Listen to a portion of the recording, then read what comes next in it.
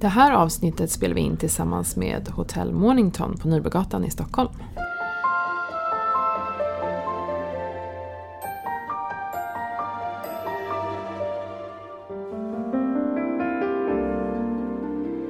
Hej och välkomna till Föräldrakollen, podden för dig som vill veta mer om barn, föräldraskap och graviditet. Och här sitter vi, det är jag som är Mikaela och så har vi Hanna här. Hej hej! Hallå hallå! Vad ska vi prata om idag, Hanna? Vi ska prata om trots och utbrott. Härligt! Denna ständiga förekommande del av vardagen med barn oftast i alla fall. Ja. Och egentligen tänkte jag att det handlar inte mest om hur man som förälder ska hantera detta än hur barnen ska hantera det.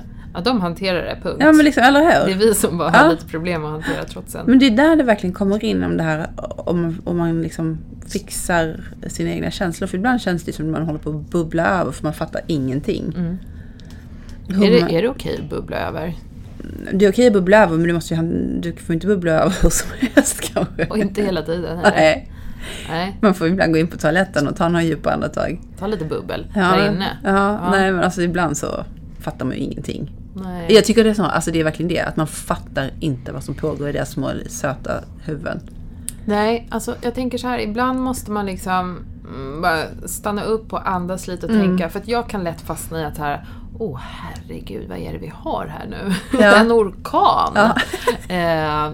Man måste bara ta ett steg tillbaka, andas lite och tänka så här, just det, vi har en sån här utvecklingsfas. Det är en fas. Det är inte permanent. Nej. För det tycker jag är lätt att säga, det här är min verklighet och det är så det är. Men så är det inte hela tiden, utan det är en liten fas. Vi kommer gå igenom den och vi kommer komma ut lite bättre. Förhoppningsvis. Men när barnet ligger sådär på golvet då, det kokar i dem och de sparkar och de vill inte och det är bara så jobbigt för dem. Då tycker jag det är så här att okej, snälla hjälp mig någon. Hur hanterar jag detta? För någonstans tycker man ju synd om dem. Samtidigt som man kanske har superbråttom och måste iväg. Och då kanske barnet har utbrottet för att vi har superbråttom och måste iväg. Det kanske inte skulle skett annars. Och sådär. Men det är då jag tänker att vad fan gör man liksom? Och ska man försöka undvika de här utbrotten helt och hållet? Eller har alla barn sådana, tänker jag? Jag tycker att, liksom att de här perioderna, det ska ju vara olika perioder i livet, faser, men jag vet inte, de går ju liksom bara i varandra, känns det som ibland. Eller? Har ni det så? Jo, men så är det ju. Eller är det för att man har 3 barn, så att det känns som att alltid någon... Både och tror jag. Därför de här utvecklingsfaserna, eller trotsperioderna, de kommer ju så tätt på något konstigt sätt. Och så har du fler barn, då är det ju någon som har trots hela tiden. Men vad tänker du om föräldrar som säger så här, men gud, mina barn, de har aldrig trotsat någonsin? Vad konstigt, tänker jag då. Fast sen är det ju också lite olika. Så kan jag tänka med mina barn också, att vissa av dem trotsar mer än andra. Ja. Men jag tycker också att det är någon... Jag är inte rädd för trots. Det är jäkligt jobbigt. Men jag tänker också så här, det formar ganska starka individer. De liksom testar sig själva, de testar sin omgivning. Det är ändå ganska coolt. Ja, man vill ju lära sina barn att ifrågasätta. Bara inte mig. Ja, precis. Så. Gör någon annanstans med andra människor. Ja.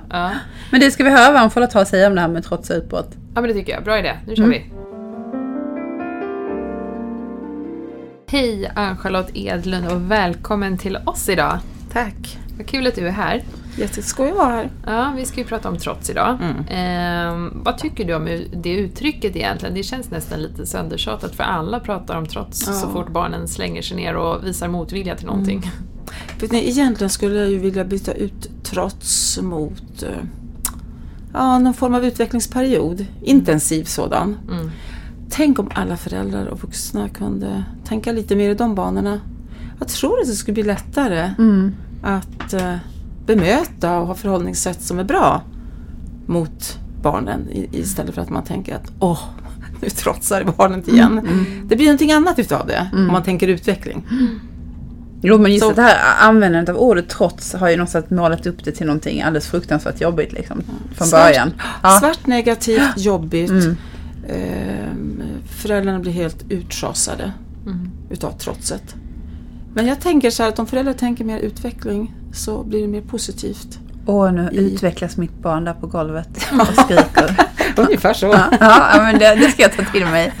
Det ser kanske inte ut så i stundens hetta, men man får tänka ett steg längre kanske om man kan.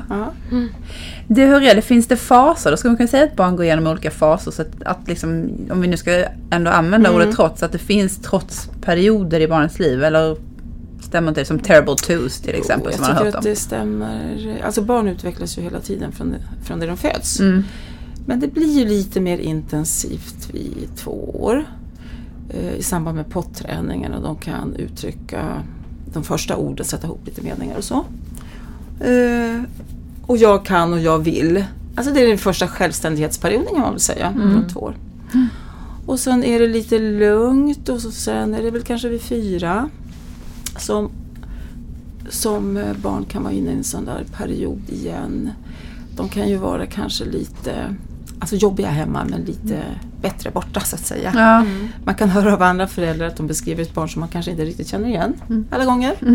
Så de uppför sig bra, eller uppför sig, men de är inte så jobbiga när de är tillsammans med andra. Nej. Och sen har vi ju då vid 6 år förskoleperioden. Är också lite så här, man brukar kalla den ibland för lilla tonåren faktiskt. Det är väldiga humörsvängningar och har svårt att sitta still, har ju 6-åringen. Kan få lite så här psykosomatiska besvär. Kanske inte vet alltid vad det handlar om, utan kanske har lite ont i magen och lite sånt där. Skulle det kunna vara kopplat till att det händer någonting nytt i livet? Att det är någon sån här förskoleklass Ja. eller i början av skolan, man ändrar om miljön och byter? Det tror jag att det kan handla om. Jag tror att föräldrar också implementerar på något sätt att nu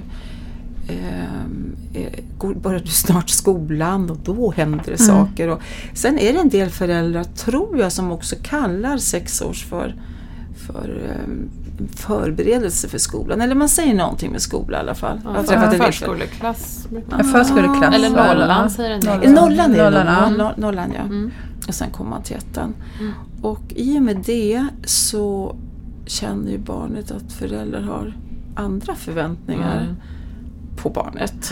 Och det där kan ju vara så att en del barn är just lite stresskänsliga och så.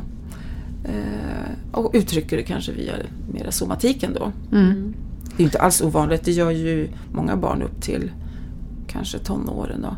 Sen är ju barn olika. En del barn har ju väldigt lätt för att uttrycka känslor verbalt. Andra somatiserar ju mera. Ont i magen, ont i huvudet, ont i benet och vad det nu kan vara. Så kan man säga att när barn har sådana här stunder i deras liv där de är kanske lite mindre medgörliga, att det är yttre omständigheter till större del än vad det är kanske inre hos barnet, eller är det fel? Alltså, jag tycker att som förälder kan man ju tänka vilken ålder barnet befinner sig i. Men sen är det ju yttre omständigheter som kan göra att det blir ännu jobbigare. Alltså brist på mat och sömn. Det kan ju vara stressorer i omgivningen, i personal på förskolan eller skolan. Föräldrar som är jättestressiga just då. De kanske har bytt arbete eller någon förälder är sjukskriven, mår inte så bra. Så att det blir ju både alltså om man säger så här, en inre utveckling som barnet har, som pågår ständigt och jämt och som får sina pikar i vissa åldrar. Och så är det externa faktorer, så här, miljöfaktorer egentligen, som kan påverka. Vi kom ju till 6-årsåldern där, och där hade vi nästan varannat år en nästan utveckling. Så, nästan. Fortsätter det, eller kan du säga att det är stopp där?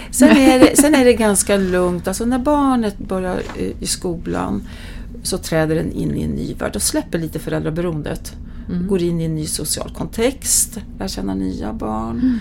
Och många barn tycker ju fröken eller magistern är ju liksom den bästa vuxna som den har träffat.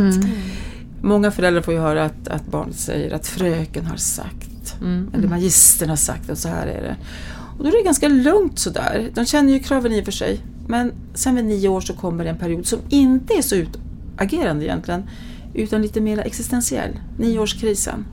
Den är liksom så här lite jobbigt på ett annat sätt för barnen.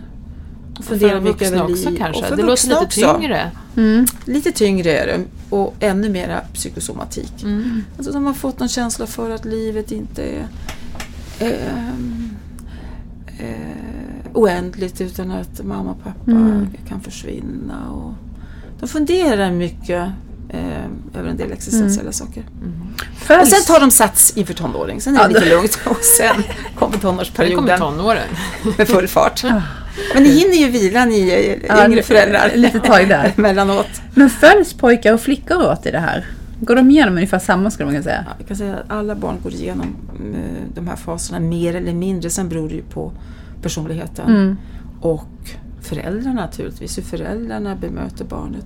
Sen brukar flickorna vara lite före i sin känslomässiga utveckling än killarna. Och det ser man när man kommer in i tonåren också. Att flickorna är lite mer känslomässigt mogna. Kanske 13-åriga killar kan fortfarande springa runt och jaga varandra på skolgården, medan flickorna mer står mera och pratar relationer och observerar och så. Men, hur länge skulle du säga att varje sån här utvecklingsfas pågår egentligen? Det är väl säkert högst personligt, men ja, det är väldigt individuellt. Det är jättesvårt 3 dagar eller 2 månader? Nej, snarare 2 månader, 2 månader eller ett par veckor. 3 dagar, då är det mer någon sån där temporär sak. Att det har hänt någonting, det är mer externt. Men alltså, om det är en inre utveckling så tar det ju lite längre tid. Sen kan det ju vara stillsamt. Det är inte så jag tänker 24/7 att de ligger på golvet och sprattlar och så. Utan det är ju det att man ser att det här återkommer med jämna mellanrum under en längre period. Men om man säger till sitt barn till exempel att nu ska vi borsta tänderna, och det har man ju gjort ett antal gånger. Det gör vi faktiskt 2 gånger om dagen. Men det totalvägrar. Hur hanterar man det? För det känns ju som så här, men kom igen då. Men är det plötsligt, tänker du så? Plötsligt ja, men plötsligt liksom, tycker jag. För det där tycker jag är en så typisk grej. Att det är någonting i det här vardagliga som helt plötsligt blir, nej, det tänkte jag inte alls göra idag. Alltså om det är tillfälligt, jag ska inte göra någon stor sak av det då i så fall. Nej. Det är ju mer om det blir så att det finns någon vägran i det här att borsta tänderna gång efter annan. Men om man har en 5-åring som har borstat tänderna och liksom sköter det där, och så plötsligt så vill han eller hon inte göra det en kväll, då skulle jag nog inte liksom... Jag vet att den kan klara det, och jag vet att som mamma att barnet gör det. Men om det är så att den totalvägrar plötsligt och vill inte borsta alls, vare sig på morgonen eller på kvällen, så man ser ett mönster i det här, då får jag ju tänka nytt. Och då får jag ju försöka beskriva för barnet och tala om för barnet att det här är nödvändigt. Det här med att kommunicera, berätta hur saker och ting hänger ihop. Det finns säkert bra litteratur om tandtroll. Ja, just det, precis. Som man kan läsa för barnet. Och sen tycker jag, när man fastnar som förälder, så kan man alltid försöka liksom tänka, vad kan det här handla om? Alltså man vidgar begreppet, inte bara att man vill vägra borsta tänderna. Vad kan det handla om det här? Handlar det om någon självständighetssträvan för barnet? Vill jag bestämma? Eller ibland kan det ju vara så att det kan handla om att man har ont i munnen, eller liksom man är öm eller så. Men att man kan försöka tänka lite längre. Och det tycker jag är en av de stora svårigheterna som förälder. Man är så liksom man bara triggas av utbrottet eller liksom konsekvenserna hos barnet, och kanske inte ser till varför blir det så här. Finns det någon bakomliggande orsak, och kan man ta reda på den? Det tycker jag är lätt att glömma bort ibland i stridens hetta. För det blir lite större, för det är kanske lite lättare att hantera också för föräldern om man tänker lite vidare. Vad kan det här handla om? Vad är det mitt barn vill kommunicera till mig genom att vägra? Man kanske inte kommer fram till ett svar alla gånger, men kanske någon gång. Och det är ju ett sätt också för föräldrar att lära känna sitt barn och temperamentet och hur den uttrycker olika saker och så. Behov, önskningar, känslor och...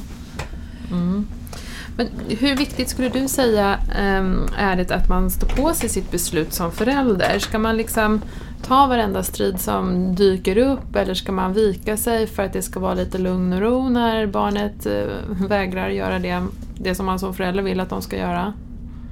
Hur ska man bete sig? Ja, alltså det beror ju alldeles på vad det handlar om, och alltså, någonstans så måste man ju som förälder välja sina strider. Om man har ett par barn och de är lite olika utvecklingsfaser, och den här självständighetssträvan hos barnet att bli en egen individ finns lite sådär hos alla barnen, och man vill hela tiden att barnen ska lyssna på och göra det man säger. Det kanske innebär att man får strida hela kvällarna och morgnarna och så. Och det blir ju inte någon god stämning, så man måste ju utifrån sin egen kapacitet som förälder, tänker jag, välja, ska jag stå tillbaka eller ska jag driva det här? Jag tycker inte det är så farligt om man är lite inkonsekvent någon gång sådär. Jag tänker mer så här, när det handlar om trafik och farliga saker, där får man ju, tycker jag som förälder, där får man ju verkligen ta sitt ansvar. Det går ju inte att bara låta barnet få bestämma om det skulle innebära fara på något sätt. Nej. Eller om det handlar om andra saker, farliga föremål i omgivningen. Men som svar på din fråga, det är klart att det är väl eftersträvansvärt att försöka få liksom, barnet att lyssna på det man säger. Men om det inte går så tycker jag att man ska hela tiden försöka ha en dialog med barnet, ha ett förhandlingsutrymme och diskutera, hur tänker du? Ja, men jag tänker så här att det är bra om vi gör så här nu. Och, ja, men du vill inte ta på de där skorna. Kan du tänka dig några andra skor? Ja, inte ballettskorna nu. Du vet, det är kallt ute. Men några andra lite varmare skor. Kan du tänka dig en annan jacka? Eller om de inte vill klä på sig till exempel. Eller kan du tänka dig att ha den här jackan öppen? Eller, och så, att man hela tiden är i dialog och i relation till barnet. Det är inte säkert det går om det är helt förtvivlat och gråter och bara sparkas. Då får man väl liksom finnas där, kanske krama barnet, hålla det ett tag, försöka lugna ner situationen och så kanske börja ta upp de här trådarna. Men det här med att inte stå fast vid sitt beslut, och hur viktigt är det? Jag tänker så här att barnet kommer hem och säger, ja, jag vill ha russin. Ja, det blir ingen russin idag innan maten.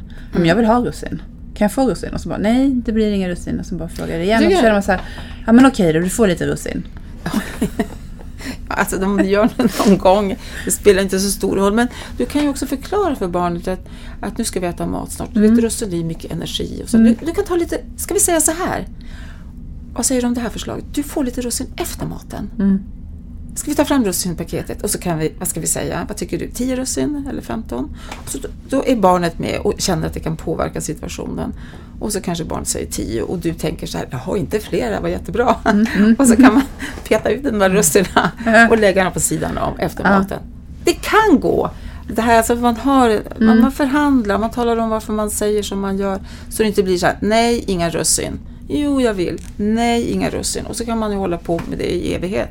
Ja, man kan ju bara låsa sig det till slut. Ja, precis. Men för där känns det som att förhandlingen liksom blir nästan som en avledande manöver också delvis. Att barnet liksom kommer in i andra tankar då. Att det inte bara är det här att man stångas mot varandra. Utan att man liksom möter varandra någonstans och jobbar kring det. Precis, och att barnet får känna också att alltså det är ett sätt också för barnet att få hävda sin vilja, kunna förhandla, känna att man är viktig, att man är betydelsefull i det man tycker och tänker. Samtidigt som barnet också lär sig från föräldern, förhoppningsvis. Vi pratar ju om lite äldre barn, inte 2-åringar kanske som har knappt något språk eller sådär. Utan lite äldre, kanske 4-5. Men då lär ju också barnet att mamma och pappa har en intention med att inte jag äter russin innan middagen varje dag, utan jag får ta det efteråt för det förstör hungern och matlusten. Men det här med att en del föräldrar tror att de har hittat lösningen genom att ge barnen 2 alternativ att välja mellan i nästan allting. Ja. Båda alternativen är de som föräldrarna har valt. Att du kan ha den här skaljackan eller den här skaljackan. Ja. Men då tog vi bort den här rosa fina sommarjackan. Ja. Alltså är det en bra väg att gå? Ja, det kan man faktiskt göra. Det fungerar faktiskt på en hel del barn. Att de känner också det här med autonomin och får vara med och bestämma. De har 2 val och inte att föräldrarna bestämmer, utan då blir det den bruna eller svarta jackan till exempel. Och då kan barnet vara nöjd och föräldern är nöjd med det. Det är det som är tricket alltså. Ja, det är lite trick faktiskt. Ja, det är men du, att bli arg, är det okej och i så fall om det är okej att bli arg? Nu menar jag både för barn och föräldrar. Hur kan man formulera sig kring just det här med ilska? För att samtidigt så handlar det väl någonstans om att man lär sig kontrollera sin ilska. För en ilska som inte är kontrollerad kan ju förstöra ganska mycket. Hur tycker du man ska hantera det som förälder? Alltså om man blir arg, säger du? Ja, både som vuxen och även barnets ilska. Liksom att barnet kanske inte får brusa upp hur mycket som helst. Det finns ju en gräns om man börjar slå på lillebror eller lilla syster eller på föräldrarna.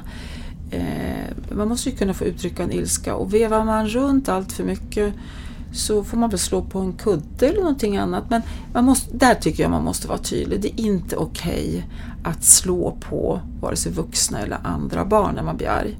Att bli arg, det är ju okej. Sen måste man ju lära barnet att reglera det här på ett bra sätt. Och även föräldern naturligtvis. Men Det är förbjudet att slå, och det måste ju barn skolas in i. Att man måste hantera det på ett annat sätt. Och blir man arg som förälder, för det är klart att man blir arg, och även barn, så får man väl prata om det efteråt. Att det där var ju dumt att mamma blev så där jättearg på när du sa så eller gjorde så. Och jag tycker inte att jag hanterade det där något bra. Och till nästa gång ska jag verkligen försöka tänka på att inte bli så arg. Så att man måste ju vara en god förebild för barnet. Och genom att man kan säga förlåt till exempel, eller ursäkta, jag skulle inte bli så arg. Det där var jättedumt gjort av mamma, eller om det är pappa. Så implementerar man också någon slags förebild för barnet, att man kan bli arg, men sen kan man också be om ursäkt och backa i det här och försöka göra bättre till nästa gång. Och det är också någonting som är bra för barnen, att höra att vuxna backar när de gör fel faktiskt, och inte låtsas som någonting och gå vidare.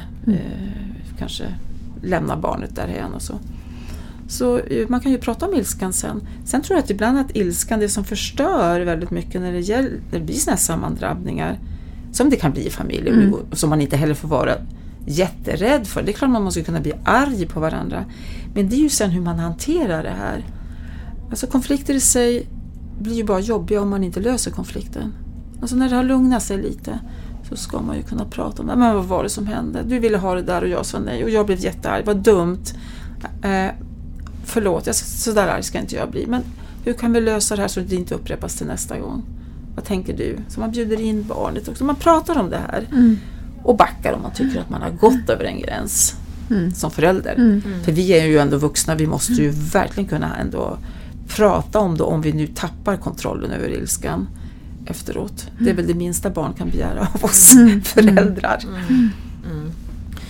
Skulle du säga att ovanligt, men skulle stränga föräldrar på sikt ha det lite enklare med barnen? Jag tänker liksom, fogar de sig bättre om det är föräldrar som är lite mer på och liksom säger nej, eller hur man uttrycker, att man är strängare och mer bestämd i sitt föräldraskap? För frågan är ju vad du menar med sträng. Ja, men att man är mer bestämd, att man drar gränser lite oftare, lite tydligare. Men är man mer auktoritär, tänker du? Eller? Ja, sträng är väl auktoritär, kanske lite så. Ja. Jag tänker om du menar med sträng att man är tydlig i sitt budskap och ganska lugn och man sätter tydliga gränser till barnen. Nej, det blir inte nu russin förut. Nej, nu har vi sagt nej. Men däremot efter. Och så kanske man upprepar det här. Avleder barnet, bjuder in. Så kanske barnet skulle tycka att man är sträng, eller någon som hör en. Men man är tydlig i sitt föräldraskap. Det tycker jag inte är fel. Alltså det blir bra. Det blir tydligt och bra för barnen. De vet vad som gäller. Och de bjuds in. Men om du menar sträng nästan på gränsen till auktoritär. Alltså där man är, nej har pappa sagt, eller nej har mamma sagt, nej. Och man bjuder inte in till någon dialog, utan man sätter upp reglerna och gränserna ganska bestämt och tydligt också. Men har lite mer auktoritär stil. Då bygger man ju in en rädsla i relationen från barnet in till föräldern. Alltså den relationen som man då som föräldrar har till barn blir ju liksom mera rädsloinriktat. Det tycker inte jag är bra. Nej. Alltså alla relationer som bygger på rädslan och fruktan för vuxna, det plattar till barnen alltså. Prata om det här med självkänsla och det är inte bra.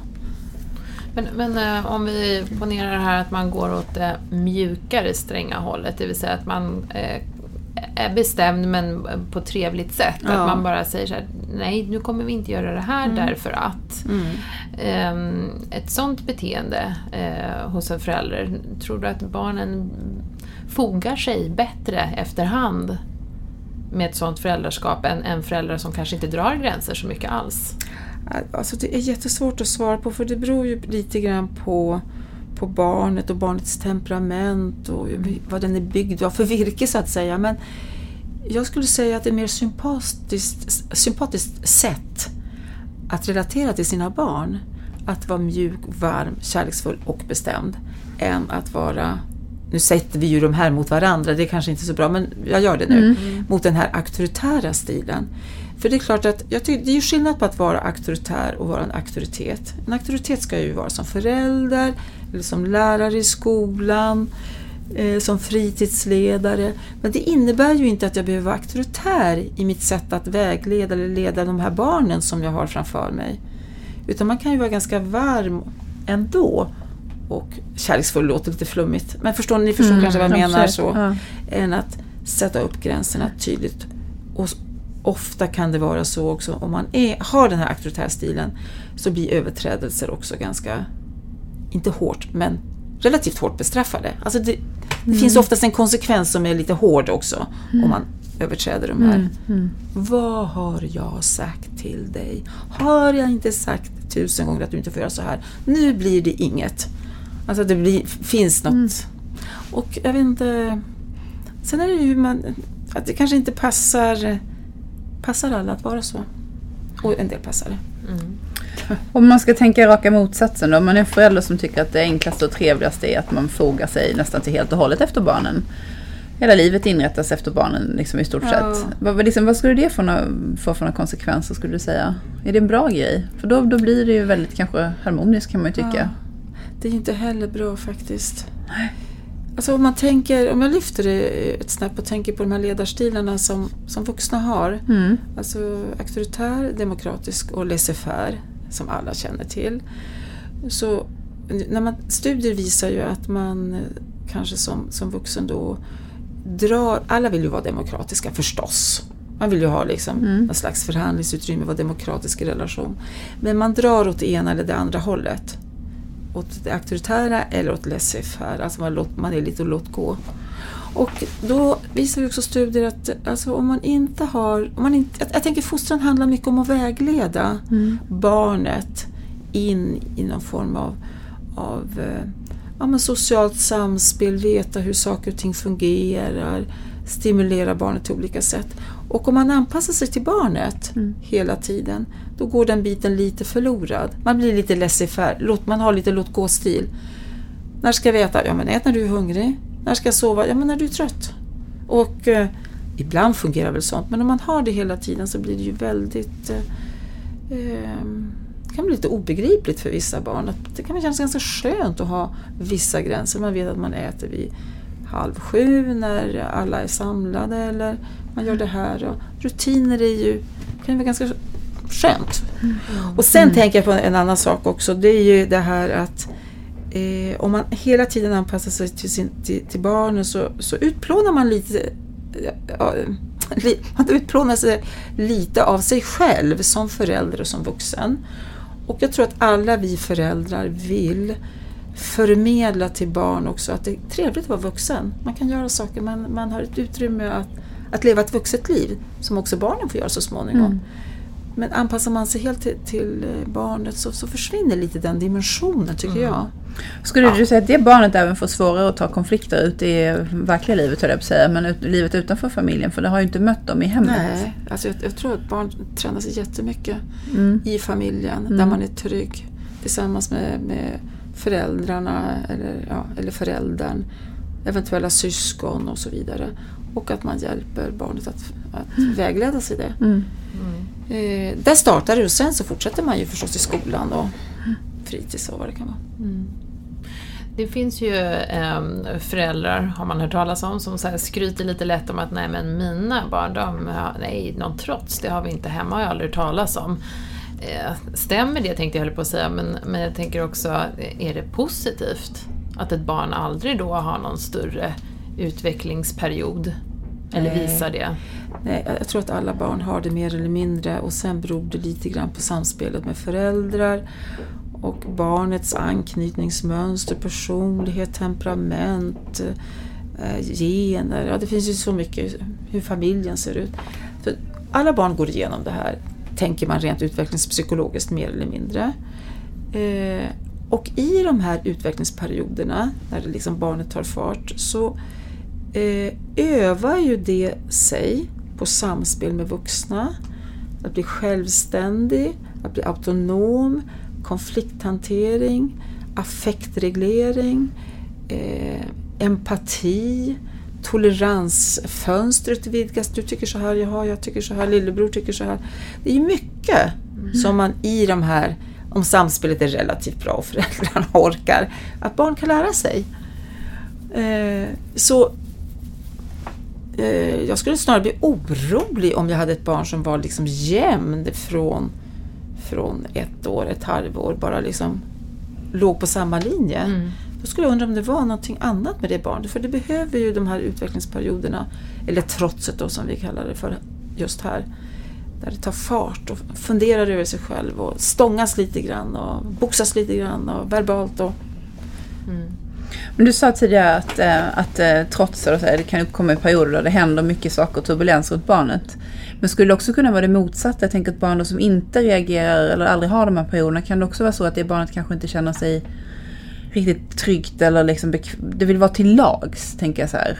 Till exempel om vi säger till exempel att föräldrarna har separerat och det här barnet vill liksom inte åsaka mer konflikt. Kan det vara ett sånt beteende också? Ja, det finns barn som jag träffar som men är oroliga för mamma och pappa, till exempel en skilsmässa och försöker vara till lags och så snällt som möjligt. Men jag vill säga det här, jag vet inte om jag missförstod det nu, men alltså, när jag pratar om det här trotset eller utvecklingsperioderna, det är ju en inre utveckling på insidan av barnet, i den inre världen, och de här påfrestningarna, de är ju mer i den yttre världen, separation eller byte av förskolepersonal, och de kan ju sammanfalla och då kan det ju bli ännu jobbigare.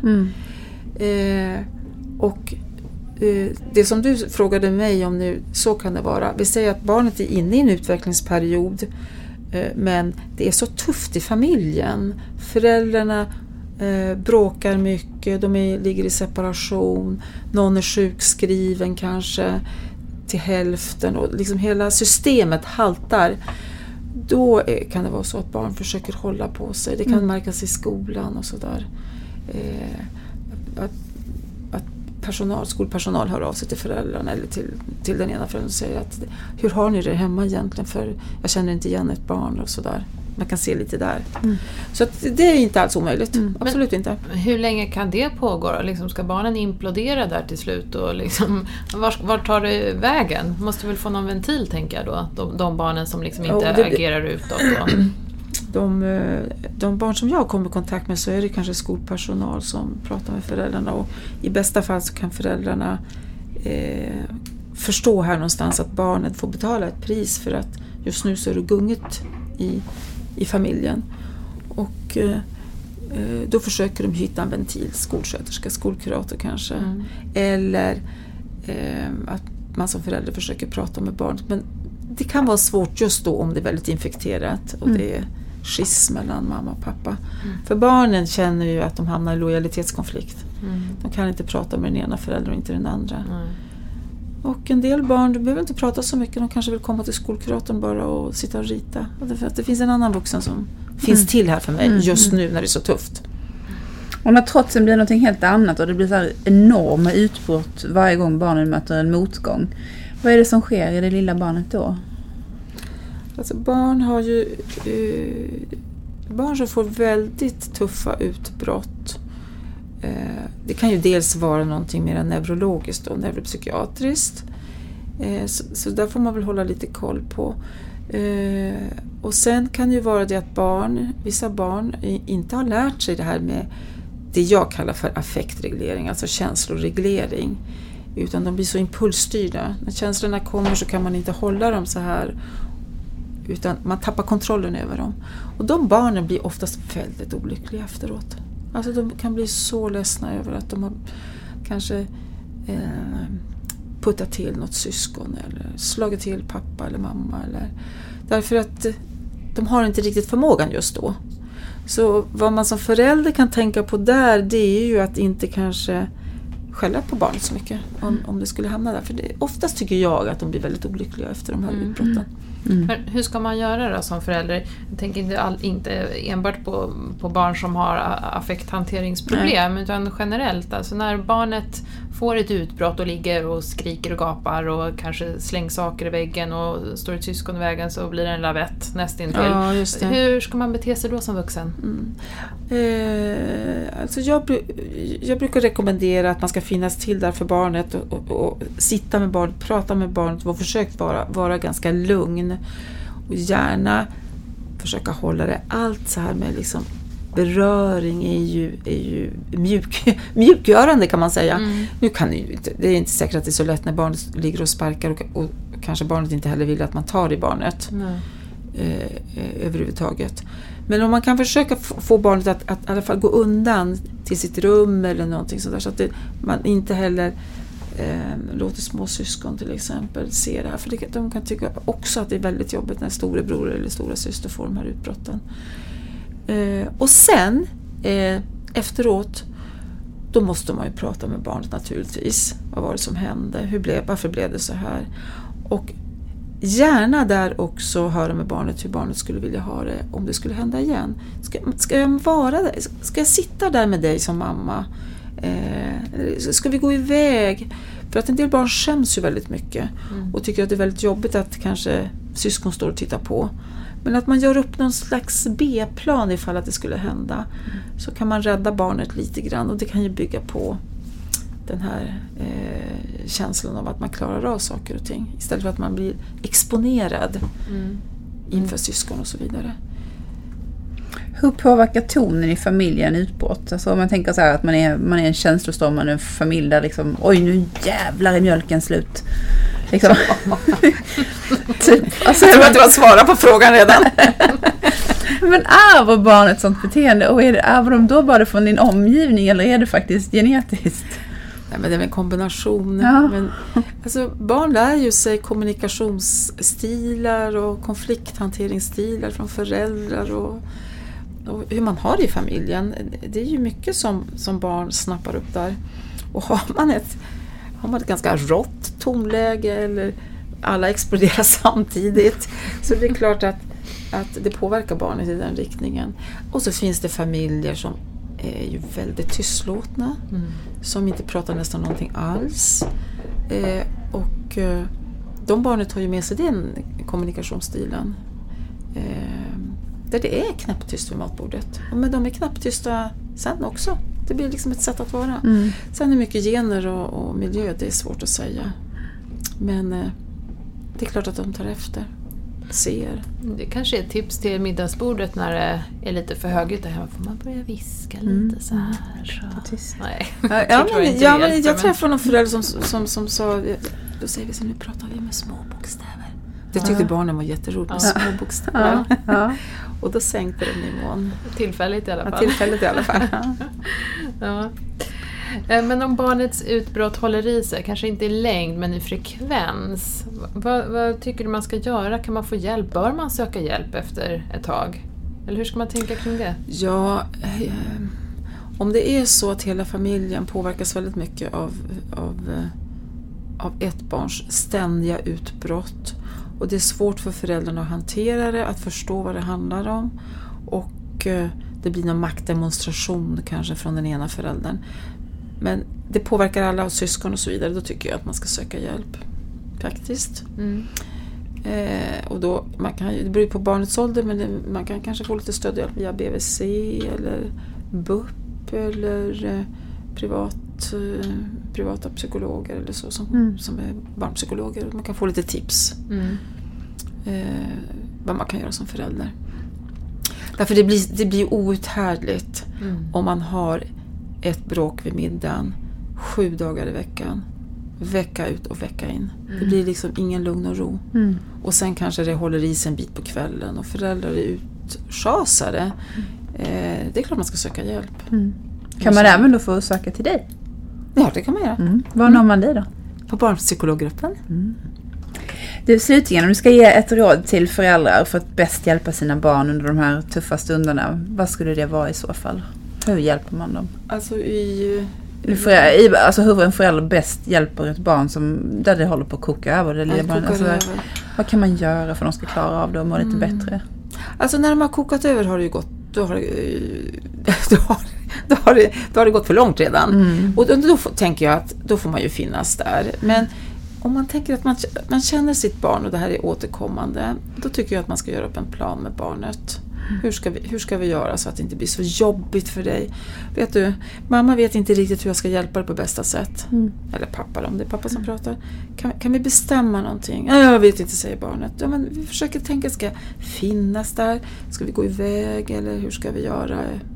Och då har man den här planen. Skulle den inte fungera så får man sätta sig igen och prata. Alltså jag tycker att man ska... Det som är bra, tycker jag, det vill jag verkligen betona, det är att man kan lägga det på föräldern att säga. För det här är... Alltså, barn mår inte bra generellt av de här utbrotten, det är min erfarenhet.